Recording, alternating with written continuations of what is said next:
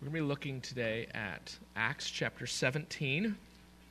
And if you would, please stand as I read God's word for us.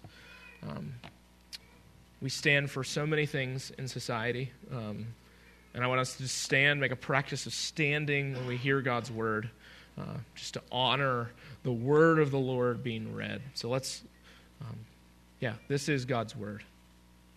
So Paul, standing in the midst of the Areopagus, said, "Men of Athens, I perceive that in every way you are very religious. For as I passed along and observed the objects of your worship, I found also an altar with this inscription, 'To the unknown God.' What therefore you worship as unknown, this I proclaim to you, the God who made the world and everything in it, being Lord of heaven and earth, does not live in temples made by man, nor is he served by human hands as though he needed anything, since he himself gives to all mankind life and breath and everything. And he made from one man every nation of mankind to live on all the face of the earth, having determined allotted periods and boundaries of their dwelling place, that they should seek God and perhaps feel their way toward him and find him. Yet he is actually not far from each one of us. For in him we live and move and have our being, as some of your own poets have said, for we are indeed his offspring. Being then God's offspring, we ought not to think that the divine being is like gold or silver or stone, an image formed by the art and imagination of man. The times of ignorance God overlooked. But now he commands all people everywhere to repent, because he has fixed a day on which he will judge the world in righteousness by a man whom he has appointed.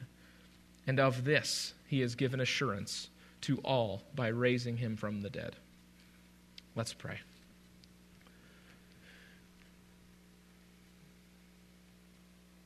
Lord, this word cuts to the heart. It cuts to the quick. And it reminds us that you are the God who needs nothing. You need nothing. Even if every one of us here stopped coming, hearing your word, Lord, you would need nothing. You do not need propped it up. You are the living God. So living God, we ask by your word, through your Spirit, speak to us even this morning. Make known to us the riches of Christ. Please, we ask, we pray. We ask this in Jesus' name. Amen. You may be seated.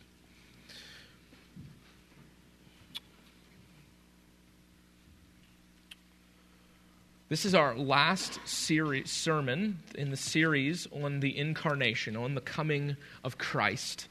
And I'm really excited because I get to be back here in the pulpit with you all.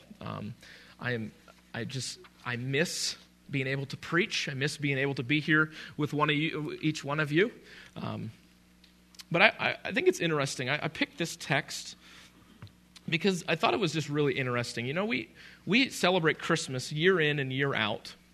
And you know, I mean, as I'm about to say what I'm going to say about cultural Christianity, you all are very aware that there is a kind of Christianity that's more social than spiritual. You all are very aware there's a kind of Christianity that calls itself Christian, but does not hold to the faith in Christ. There's a kind of Christianity that identifies with certain aspects of Christianity, such as the good works of Jesus, but rejects the spiritual aspects required to be biblically defined Christian. There's a kind of Christianity that wants all the goodies, all the meaning, all the purpose, all the virtues of Christianity, and they want to strip it from Christ. I would actually argue, I think this coming generation in the next 50 years, this will be the challenge for our church and all churches around in America at least. There's a kind of Christianity that wants heaven but without Christ. There's a kind of Christianity that uses Jesus for our benefits, for his benefits, but does not want Jesus. How do we think about this form of Christianity? What do we do with it? Where do we place it? I would argue, I would place it somewhere very close to the Athenians. And that sounds really, maybe kind of strange to you because you're like, wait a second, weren't the Athenians, didn't they have like all these gods? The cultural God of cultural Christianity is no different than the Stoics and the Epicureans. It's no different than the Stoics. It's no different than the Epicureans. I actually had multiple quotes to read to you from Stoics, which sounded very much like actually what you hear in most sermons. It's really sad. It actually sounds like a lot of you're going to hear very many Stoic quotes this tomorrow. Tomorrow you'll hear them. New year, new you. You'll hear them. Progress. 2024, that'll be the year of progress in your life. These are Stoic quotes. And if we distill Christianity down to this kind of Christless virtue thing, it's not Christianity. If you're taking notes there, I want you to see this. The self-sufficient, life-sustaining Lord of heaven and earth has not come to be served or assisted, but to be received and enjoyed. This is the greatest message of Christianity. This is the gospel. This is the good news that the self-sufficient, life-sustaining Lord of heaven and earth has not come to be served. He needs nothing from you this morning. He needs nothing from you. We need to start telling our children and our neighbors, God doesn't need you. He needs nothing from you. And yet he's given everything for you to be received and enjoyed. So if you're looking there at Acts 17, I want you to jump back to Acts 17. I want you to pay mind. I want you to jump back to verses 16. Now, just before this, Paul has been chased out of several places. It's typical of Pauline tradition. He gets chased out of towns. He gets chased out of Thessalonica as he stirred up a mob. He preaches in Berea to the Jewish synagogues and is received by noble Jews. But then it leads him to Athens. And I want you to just hear verse 16. Because it's like he's saying New York City. You could literally replace Athens and be like, and Paul walked it through New York City and was provoked. Listen to what he says. Now while Paul was waiting for them at Athens, his spirit was provoked or stirred within him, as he saw that the city was full of idols. So he reasoned in the synagogues with the Jews and the devout persons in the marketplace every day with those who happened to be there. Some of the Epicurean and Stoic philosophers also conversed with him. And some said, "What does this babbler wish to say?" Others said, "He seems to be a preacher of foreign divinities because he's preaching Jesus and the resurrection." Oh, brothers and sisters, you walk into a cultural Christianity church and you start talking about Jesus and righteousness and judgment and the resurrection, they will say the same thing to you. Who is this babbler? Who is this babbler? Paul was bothered by the idols he saw in Athens, which led him to a debate. And all we hear is the one side, and I think we hear a partial sermon from Paul. Now, the Epicurean and the Stoic philosophers, they're intrigued by Paul's teaching. We've never heard anything like this. This is new teaching for us, which leads them, jump down to verse 19, and they took him and brought him to the Areopagus, or Mars Hill, very literally, saying, "May we know what this new teaching is that you're presenting, for you bring some strange things to our ears. We wish to know, therefore, what these things mean." It makes me sad, the amount of times I've talked to Christians that I start telling them about Jesus and justification and the resurrection and basic righteousness and judgment, and they say, "This is a new teaching. I've never heard anything like this. Pastor, he would talk about me being a good Christian. He would talk about me being a little faithful Christian growing up." And they would say, "But this resurrection thing, I've never heard anything about this." I think it's very common what we're talking about today. Now, notice verse 21. Now all the Athenians and the foreigners who lived there would spend their time in nothing except telling or hearing something new. So we're really no different. We live in a generation that is walking around something new. Something new is actually a very old endeavor. It's not a new endeavor. Now smartphones and technology has amplified it. But something new tickles the ears and it allows us to be entertained, just like it did them. Now notice what he says to them. I think this is so striking what he says to them. So Paul, standing in the midst of the Areopagus, or in the midst of Mars Hill, said, "Men of Athens, I perceive that in every way you are very religious." Now, the KJV, I think, helpfully and yet unhelpfully in some instances, translates that word religious with superstitious.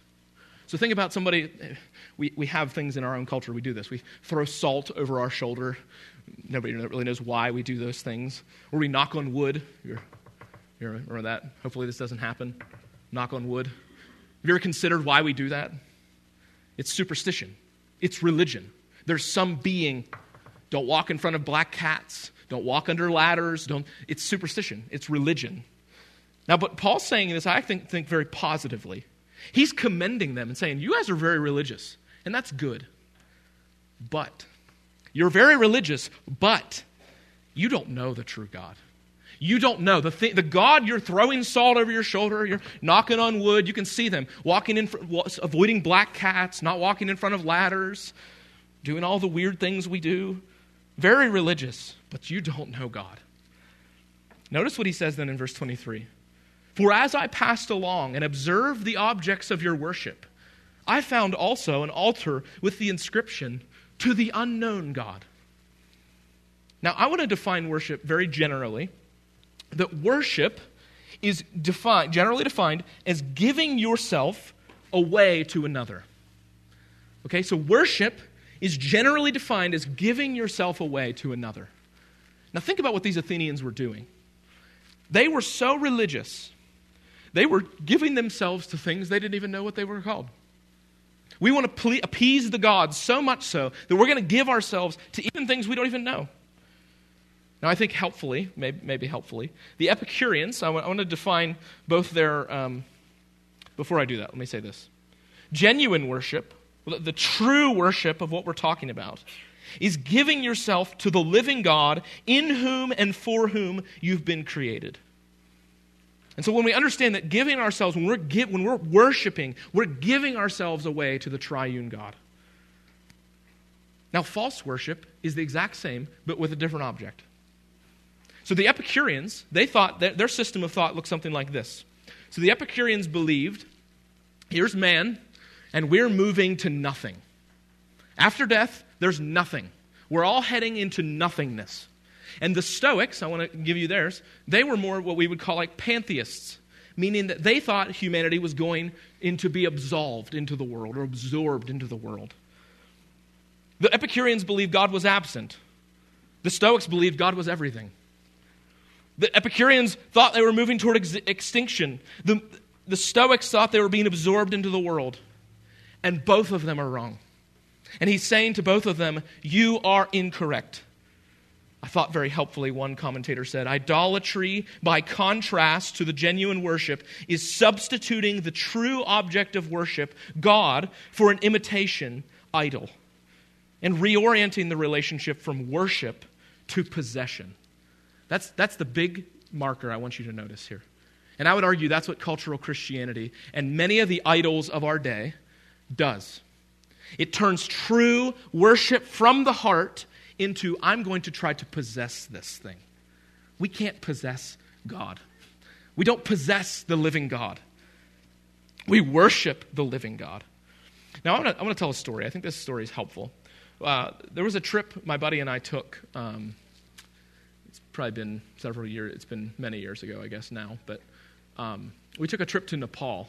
And my buddy and I were the only, I don't know if you've ever had this experience where you're the only person that looks like you and believes like you in the whole town or village, the whole region. That's where me and my buddy were at. And we were walking into a particular town, and there was a man, a little tiny Nepali man. When I say tiny, all Nepalis are very short. So we all look very, very tall and very different. So here comes the white, big, tall, white Americans. They can see us from 100 miles off. And he was coming toward us, and he was going like this. And by the way, the phrase namaste, have you ever heard the phrase namaste? Indians will say it a lot. It actually means the God in me greets the God in you. So if you ever actually hear that phrase, he was walking up and he was going like this to us. I was like, whoa, bro, I don't know what you're doing. I don't know. But my buddy said he's worshiping us. And I thought, oh, wow, okay, I've never had a situation like this. And he was worshiping us because he thought that there was a God in foreign people. So he wanted the blessing. He was coming up to us. He was dirt poor. He had nothing. And he was coming up to us, and he was worshiping us. And it was very strange. It was very weird. It was a very weird experience. But I thought to myself, I left there, and I thought to myself, actually, it's really no different than our forms of idolatry. It's no different. Different object. He thought he was going to get some blessing from us. But we do the same thing. If I just do the right things, then I'll be blessed. If I just toss enough money in the plate, then I'll be blessed. This is the God of cultural Christianity. If I just toss enough money in the plate, then I'll be blessed. If I just perform the right kind of worship in the right kind of church, then I'll be blessed. This is the heart of paganism. This is not the heart of Christianity. All right. With all that in mind, I want you to notice what Paul's warning is to them. I want you to see the warning that he gives. The warning is the living God is not. It's not what you think he's like. And it's a warning. The warning is ultimately judgment. So notice what he says. Jump down to verse 23. He says, "What therefore you worship as unknown, this I proclaim to you." The first thing he tells them is the living God is not unknown. And that you're probably like, wow, of course he's not unknown. But that's actually where we get the phrase agnosticism.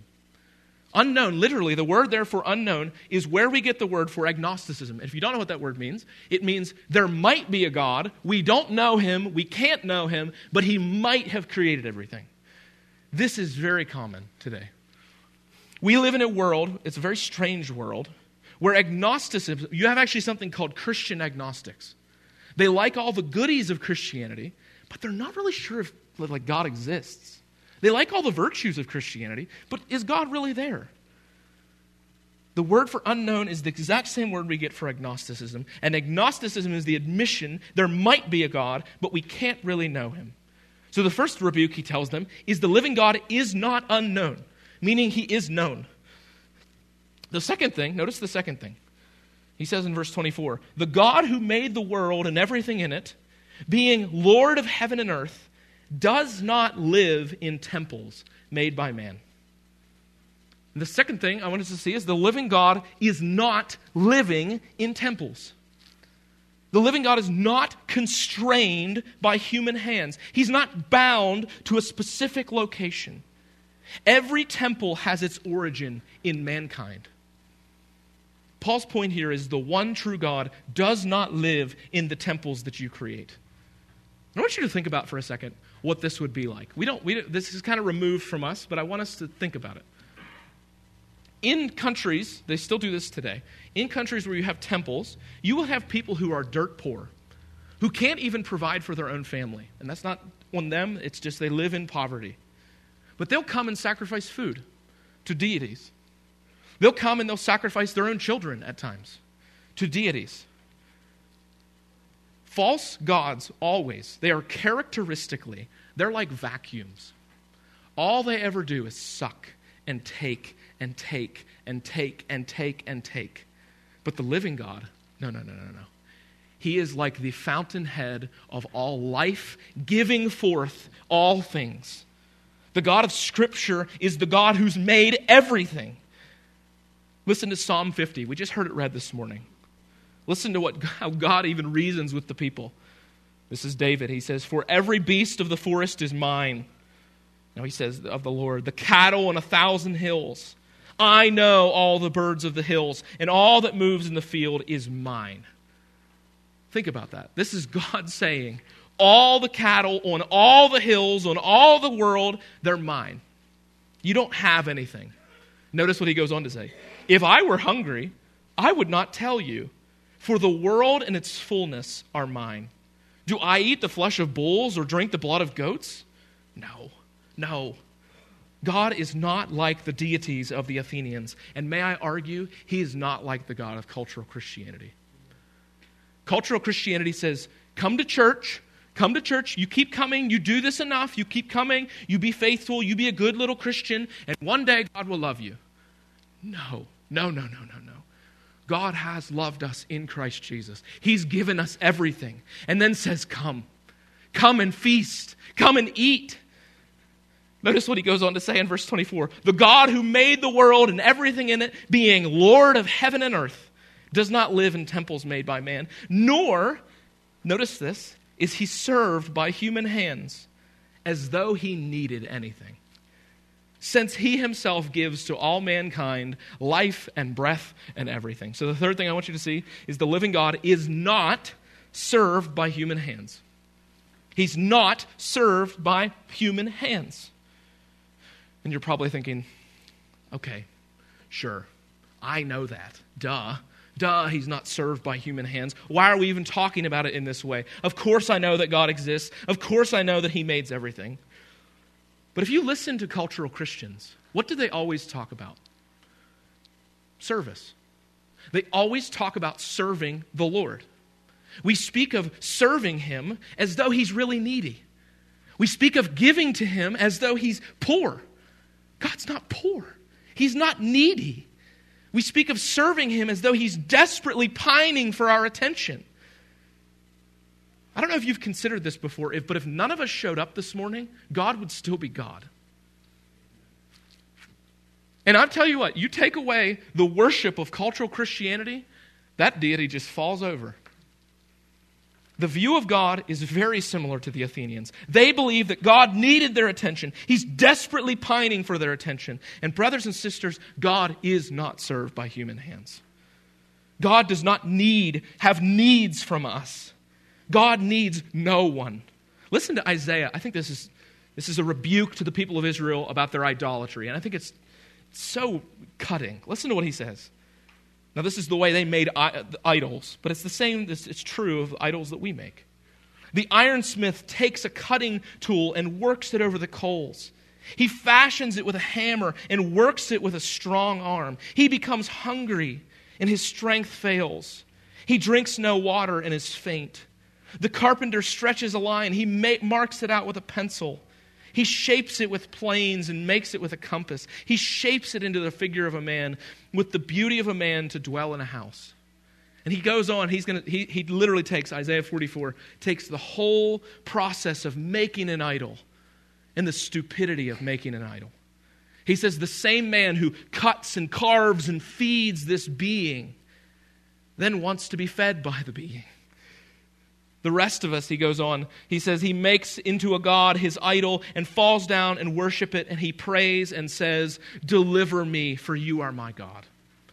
And brothers and sisters, that is no different than any of the gods of our own generation. If worship is generally defined as giving ourselves to another, then may I just say, the sex-crazed culture we live in looks really no different than the Athenians. We have people giving themselves away one to another all over the place. And they think, it will deliver me. This will save me. This will make me satisfied. You are my God. I don't know if you've ever heard the song. I hope you don't listen to it anymore. But there's actually a song, country song, but it's called Holy. And it's actually a song basically about sex. If you ever listen to it. And he takes holy, which is meant to be the attribution of who God is, and he says, high on loving you. Oh Lord, help us. Help us. We live in a generation that is obsessed in this way. And it's deeply idolatrous. He goes, jump down to verse 26, though. So he's not unknown. He's not living in temples. He's not served by human hands. Notice what he says then too in verse 26. And he made from one man every nation of mankind to live on all the face of the earth, having determined allotted periods and boundaries of their dwelling place, that they should seek God and perhaps feel their way toward him and find him. Yet he is actually not far from each one of us. Fourth, I want you to see that the living God is not sought and found by humanity. Now this one, may I just say, this point and this reality that Paul's talking about here absolutely rakes against the coals of cultural Christianity. It really irks, it really bothers every bit of us that's influenced by cultural Christianity. The living God, is not sought and found. I cannot tell you the number of funerals I've went to in this area. You would all agree. I've heard you talk. That they go and the message is, seek God. Seek him. Seek him. You all need to seek God. And the truth of the gospel is that we don't seek God. God has sought us. We don't seek God. If all we're saying to people is, just seek God. Seek him. We do not seek him. We cannot seek him. Even the two words, notice, jump down to verse 27. The two words there, that we should seek him and perhaps feel, those two verbs are actually not even in we hear them and we think, oh, well, we should seek him. We should feel our way toward him. That's actually not what he's saying. He's saying it's a possibility, but unlikely. You're not going to do it. Picture with me, if you will, a bunch of people in a dark room, feeling around, groping around in the room.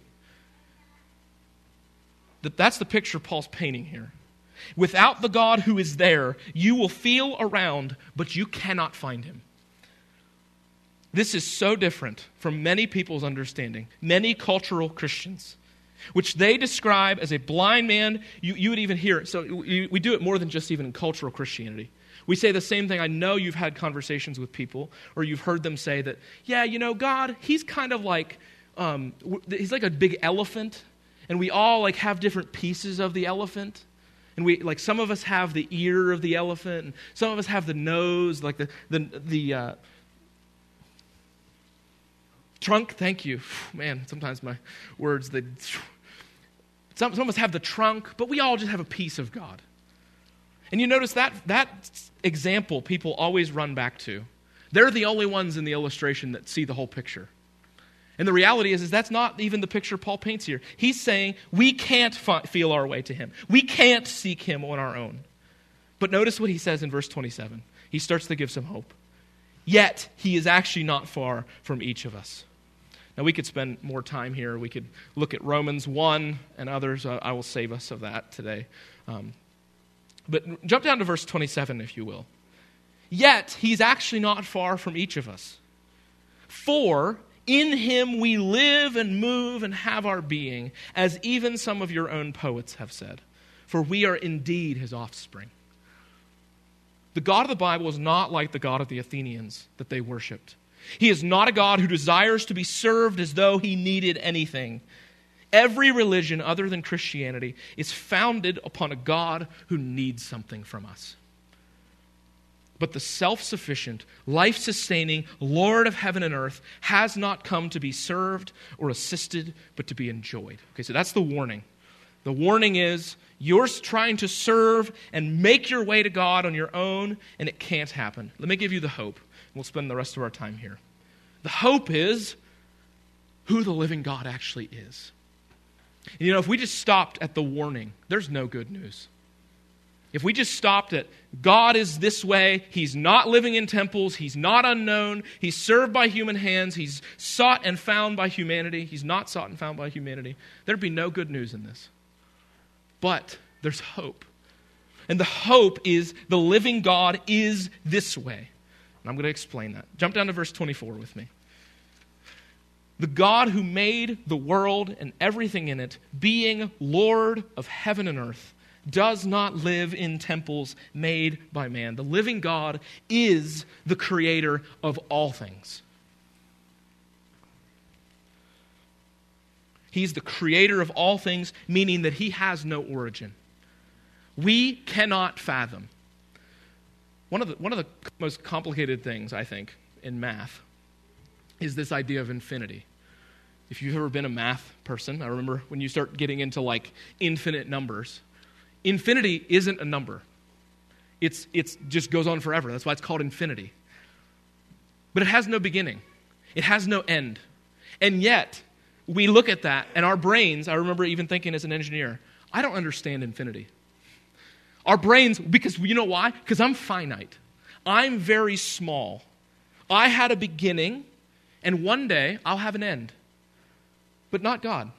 He has no beginning. He has no end. Everything finds its origin from Him, not the other way around. So that's the first good news. God, the living God, is the creator of all things. The second thing is that the living God is the giver of life and breath. He's the giver of life and breath. Notice what he says in verse 25. Nor is He served by human hands, as though He needed anything, since He Himself gives to all mankind life and breath and everything. God's not pining anything from you. You woke up this morning because He's kind. You woke up this morning and were breathing because He cares for you. You woke up today, He didn't come and say, well, Daniel, I need a little bit from you this morning. That's not what He's saying. You woke up and are here this morning because of Him. I love what John Piper says here. He says, if you want what Jesus has to give, you can't buy it. You can't trade for it. You can't work for it. He already owns your own money and everything you have. And when you work, it is only because He's given you life and breath and everything. You can't even work for it. Because even the strength to work is from Him. There's literally nothing you've ever had that's your own. Nothing. There's nothing you've ever had that's not been a gift to you. That's why at Christmas we give each other gifts. Because we're celebrating the one who is the ultimate gift, which is Christ. So He's the giver. The living God is the giver of life and breath. And then finally, he goes on. Verse 30, jump down to verse 30. The times of ignorance God overlooked, but now He commands all people everywhere to repent. Because He's fixed a day on which He'll judge the world in righteousness by a man whom He's appointed. And of this He's given assurance to all by raising Him from the dead. Thirdly, I want you to see that the living God is your creator and judge.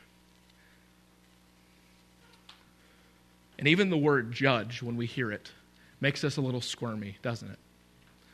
He is your creator and He is your judge. And the reason why we live in a generation that denies the creator God is because the moment you acknowledge a creator, you also have to acknowledge a judge. That if I didn't make myself, then someone's going to have to judge me based on a standard outside of me. And that's terrifying.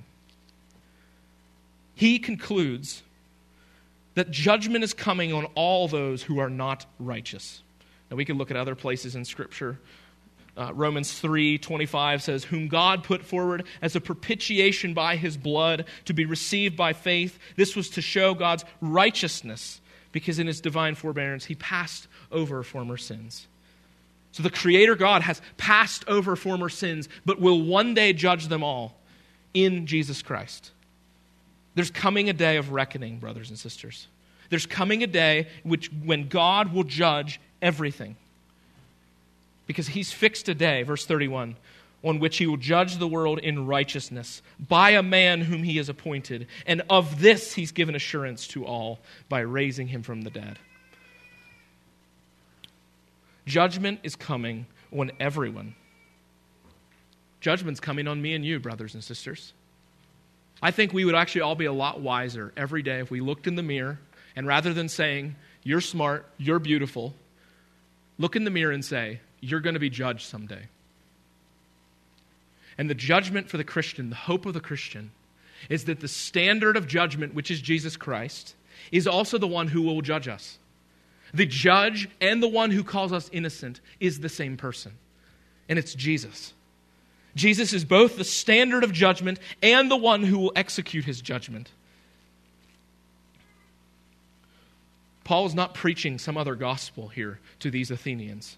He's bringing them the cold law and the hot gospel. The problem is for these pagans, they didn't have an agreement on what the law was. So he tells them, this is the law and you're going to be judged. But there's hope. And here's the last piece I want you to see. The living God is seeking you. This is where law and gospel come together. This is where good news and bad news come together. The living God is seeking you. We don't come to God because he needs something from us. We come to him because he's the fountain of life. Rod Mays, I thought very helpfully says, every other God except the living God is a taker. They consume. But the God of the Bible is a giver.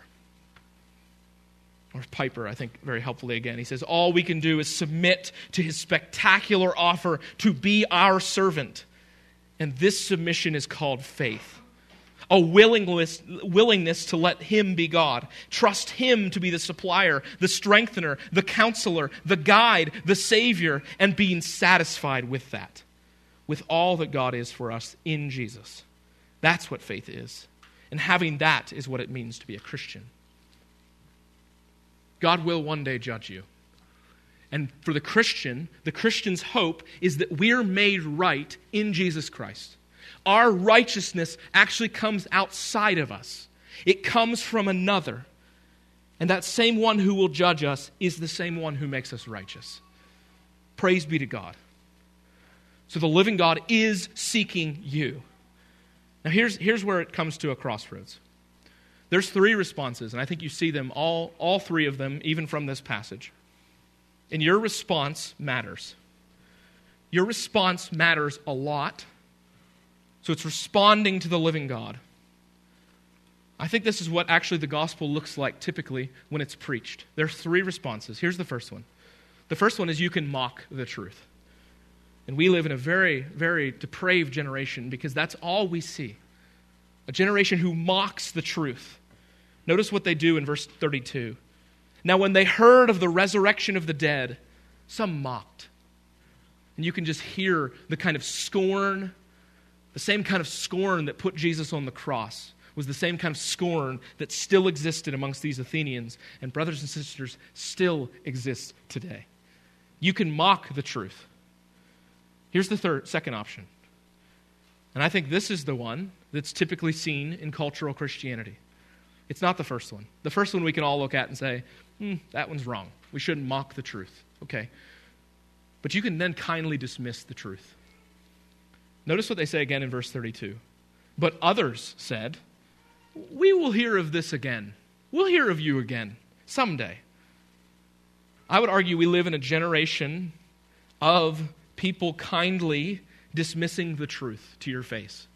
Now, behind closed doors, I think they mock the truth. But to your face, they kindly dismiss you. With a smile on their face, they say, no, I'm good. No, thank you. You can do that. Notice, though, the final one. You can receive and enjoy the truth. And those are very distinctly tied to one another. It's not just receiving the truth as some stoic that's like, oh, yes, the truth. I'm receiving the truth. It's delighting in the truth. The truth that God has come near. Notice what even happens in when he preaches in verse 34. But some men joined him and believed, and among whom was Dionysius, the Areopagite, and a woman named Damaris, and others with them. And in that moment, Dionysius, the Areopagite, they only get their names and they're not mentioned anywhere else, and Damaris become two people who stand as those who've left all of the Areopagus. And they come and they receive and enjoy the truth. In that moment for them, as Paul says in 2 Corinthians, for what we proclaim is not ourselves, but Jesus Christ as Lord, with ourselves as your servants for Jesus' sake. For God who said, let light shine out of darkness, has shone in our hearts to give the light of the knowledge of the glory of God in the face of Jesus Christ. Notice what he says in verse 7. But we have this treasure. It's seeing and acknowledging that Jesus Christ is the greatest treasure. It's seeing and acknowledging that Jesus Christ is the one who's beloved. the self-sufficient, life-sustaining Lord of heaven and earth, has not come to be served and assisted, but to be received and enjoyed, brothers and sisters. And that is our hope here today. Our hope here today isn't even that you'll try hard enough and that you'll get the right response. Our hope here today is that we're going to receive by faith and enjoy the one who has redeemed us. So we're going to take time and do communion together. I want us to take communion, and I want us to remember and proclaim what we're receiving today. I love communion for this reason. We get to take something, a tangible sign of our redemption, and eat it down together, simultaneously all feeling the bread being ripped apart, simultaneously all drinking down of the juice which represents the blood of Christ, proclaiming the Lord's death until he comes. I want you to hear the warning, though. Notice the warning that Paul gives in another place about the Lord's Supper. He says, "Whoever therefore eats the bread or drinks the cup of the Lord in an unworthy manner will be guilty concerning the body and blood of the Lord. Let a person examine himself then, and so eat of the bread and drink of the cup. For anyone who eats and drinks without discerning the body eats and drinks judgment on himself." That eating and drinking judgment on himself is the person who says, "I'm not discerning. Am I a Christian? Have you received?" Here's the thing you should ask yourself before you eat and drink as it passes. Have I received and enjoyed Christ? Do I receive him? Even today. I don't care if this is the 10,000th time you've taken communion. Take it, receive by faith, and enjoy the Lord Jesus. But if that is not you today, don't take it. Let it pass by you today. So we're going to take a minute.